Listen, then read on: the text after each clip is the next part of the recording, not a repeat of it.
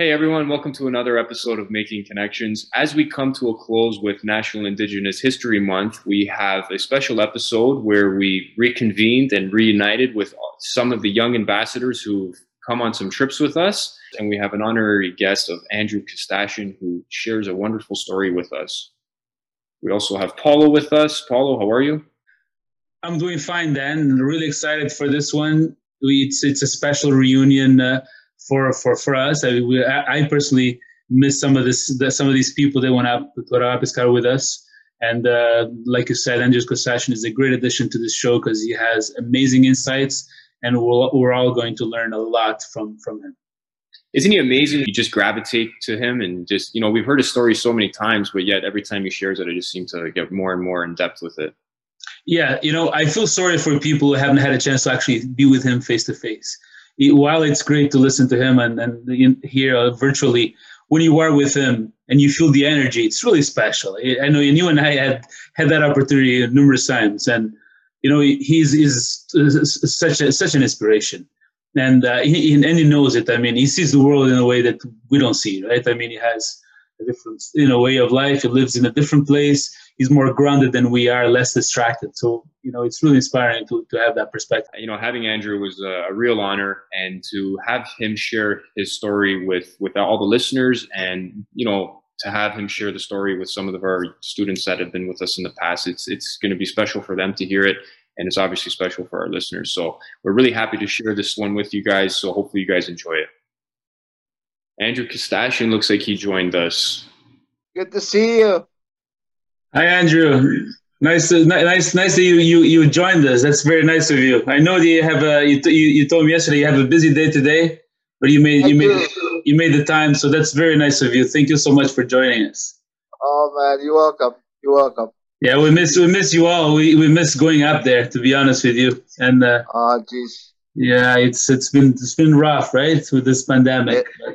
Yeah, it's been holding us off at home. So what can you do rather than stay safe? That's the main thing. And I talked to elders about this. What does this mean? This COVID, and there's a lot of teachings that comes with it. What I'm hearing from elders is it's teaching us to, first of all, to put everything, life as being precious, right? And life is everything, what's around you. And, you put your creator, God, first, and then you have your family. So I think this is what COVID is teaching us to realize, like we have our creator and our family with us, and it's really like teaching us to realize what's valuable, what's precious, right? So that's what I'm hearing from elders. It's funny you speak about some of the importance in life, some of the things that maybe we've taken for granted, and I'll tell you that's one thing that it definitely brings family closer together when you're kind of stuck in these tight quarters with them. And you know what? Sometimes you realize that that's the most important thing. And if you have those strong connections next to you, it's really, really precious. So I'm glad you mentioned that. And I think that definitely COVID has definitely put a few things in perspective for a lot of people. And I would imagine it did for you guys as well. I know you guys are already in a very remote community, and getting in and out of your area is difficult, but even being more stranded as far as let's call it more remote by being in lockdown, it just definitely puts things in perspective as far as family, right? And how are you guys dealing with this pandemic? The first I noticed that we this is in last just after Christmas last year when it hit our area, and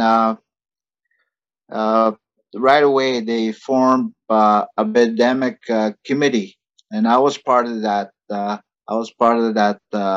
group, and because I sit on council as well, so we had sat in with a couple elders as well with our group, and everything is new, like COVID. Nobody knows about this virus, so we're all just putting our heads together. Uh, Priority being the safety of our community, So we sat down and we start going through all different like protocols that we're supposed to trying to come up with different plans and everything. And we knew we're isolated enough that, but eventually we knew it was going to come here. So we had made plans like how we're going to deal with people who will get the virus, like how we're going to isolate them. And this is before, this is before the vaccine. So we were thinking of even like, we're so remote up here. We have within 10 minutes drive. We had 10-minute drive, and I took you guys there. 10-minute drive out towards our bay area. So we go out, and it's all trees out there. So we thought about setting up camps over there, but that didn't materialize. But anyway, fast forward to now. Uh, we've had cases in the community. Uh, Kasashuan, which is maybe 90 kilometers south of us, the other community was hit hard last week. The last 2 weeks, they've been hit hard. They had like over 200 cases in a population of maybe 15, 1,600 people. Out of Wapiskat, our numbers went as high as 20, close to 30, 27, I think was the highest. Now it's gone down. Now we got the vaccine, and people has learned to isolate. People has learned to stay home and social distance from each other. We've brought the numbers down, and so as well as our neighbors in Saskatchewan, their numbers has gone down below 200 now. They were up to 226 at one point, but we're still very vigilant. We're still, being careful. We're all still on lockdown. Council declared a state of emergency a couple weeks ago when our numbers were going up. That declaration hasn't been lifted yet, so we're still on a lockdown until the whole region in our area, James Bay area, is down, like have no more cases.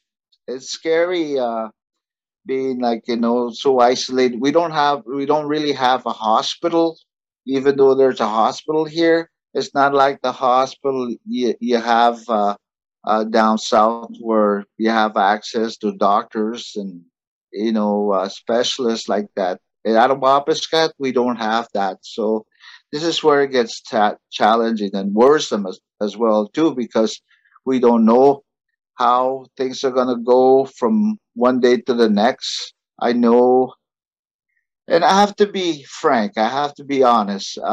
We're in a pandemic within a pandemic. We have our drug issue, our opioid drug issue with our members, especially the younger people.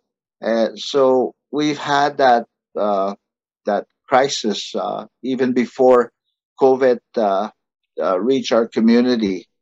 And Paulo, you and I talked about this when you came up, and the same with with all your group there. I was very honest about that, and that's one of the challenges being in a small community is.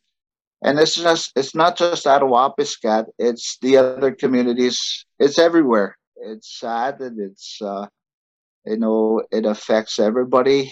And so trying to work with our situation with the new crisis or the new pandemic that came in, it was tough. You are a source of inspiration to us. You have so many amazing insights. You see the world in a way that it really inspires us. We've told you that many times. And so we'd like to have Thank you for being that inspiration. And so we'd like to ask you about your perspective on two things. It's a question with two parts, if you don't mind me asking. One is, we try to go up there to Wapiskat to build connections and to kind of bring youth closer together. So I'd like to ask you, what do you think the role of non-Indigenous people people is, in the process of reconciliation. And the second question is, and it's tied to that, do you think that what the findings in Kamloops is going to set us back in terms of like the relationship between indigenous and non-indigenous? Is that going to break the trust in some way? I spoke about our community situation with our community problems with drugs, and I always felt like we try to target the young people because they're the future of our community, and if we can reach to those young people and have other young people come up from down south, they can see, if they interact with the other young people down south, they can share their challenges, their struggles. And that's one of the, the beauty of having young people like that you grouped up here, is to actually see firsthand like how these kids up here are the same as like the kids down south. They have their ambitions, they have their dreams. You know, the only difference is they live here in a small remote community. That's the only difference, and they have their dreams that they want to become hockey players. They want to become. Now that you brought the soccer program, a lot of them dream of I know they watch well, over there now they call it football, right? In Europe, but I see some of these kids and I see like I watch it on TV, and and that's one of the inspirations you brought into our community is the football, like the soccer program, and but it's more, what you brought is more than that. It's friendship. It's the lasting friendships that you created up here. I know there's the young, like my son's friends. They're like teenagers, and some of them are older now, and I see them like from day to day, like around the community, and they're really, you used the word inspired. It comes both ways. Like you've inspired these young people to to make a better life for themselves, and that's one of the nice things, having your soccer program coming into our community. They can see that there's other things out there, that you can do, and having young people, they can interact so well. Young people are so good in communicating with each other because they have so many similarities, that in not only music or other sports and stuff like that. They have so many connections together. As with the uh, the recent discovery of the unmarked graves, uh, that happened for a reason. I think that happened for a reason because a lot of people felt in 2008, when former Prime Minister uh, made that apology to the residential school survivors. Uh, Stephen Harper is the prime minister I was referred in 2008, when he made that public apology at the House of Commons. A lot of people, a lot of survivors, the residential school survivors, felt it didn't, like it wasn't real because, well, first of all, he was reading it off on the paper. He was reading the apology. It was written down. If I did something to you, I would just come to you. I wouldn't have to read it off to you and say, Paulo, I apologize for doing things to you so many years ago, and on behalf of no, I would come to you and I would just look at you in the eyes. I would say what I feel inside. That's what a real apology is. Like when you feel it and you don't read it. So a lot of I heard that from a lot of survivors. I'm not a residential school survivor myself, but my mother was, and and he passed away in 2016, the fall of 2016. And she spoke a little bit about her experience, but a lot of it she kept in, and there was a reason for that. So, but I work with two of the residential school survivors who went to residential school in Fort Albany, the infamous residential school in Fort Albany, St. Anne's Residential School. So now having to show Canada the proof that yes, there was genocide done to our people. Yes, there was assimilation, and I use the word ugly things done to little children. It was recent. I think the last residential school that was closed was in 1996. I forget where, but 1996 was the last residential school that was closed in Canada. That's not that far away. You know, that's when you do the math, that's like not even 30 years ago. Have these unmarked graves like being discovered. It's not only in BC now, it's in Saskatchewan, it's in Manitoba, and there'll be more. There'll be more.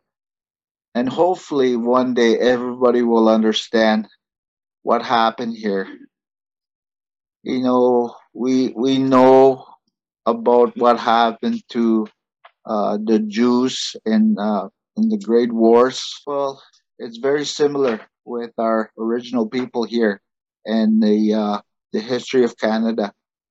It's very similar. The genocide, the killings of the First Nation people of this land.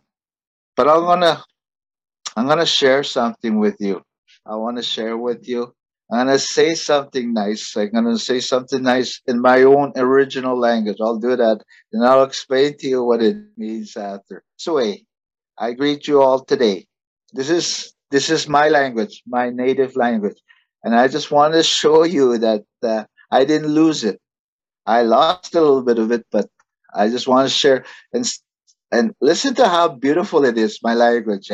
Kuachimet tinong, Misway, Emino, Ininoki. What I said is I greet you all today, the recognition of the National Indigenous Day. That's what I said. Kuachimet tinong, Misway, Emino, Ininoki.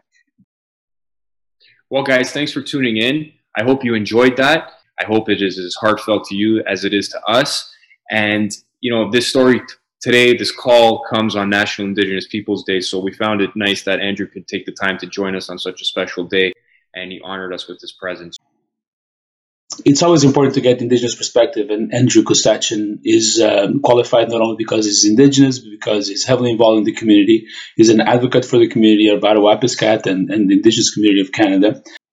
He's a member of council in Attawapiskat. He's the recreational director in Attawapiskat, and he's the father of Shannon Kostachin, a Canadian hero who fought for the right for equality of education in Attawapiskat by convincing the government to enact a bill called Shannon's Dream. And it's because of her that Attawapiskat has a new elementary school today. Thank you again for listening. Thank you for joining us. We'll see you all next week.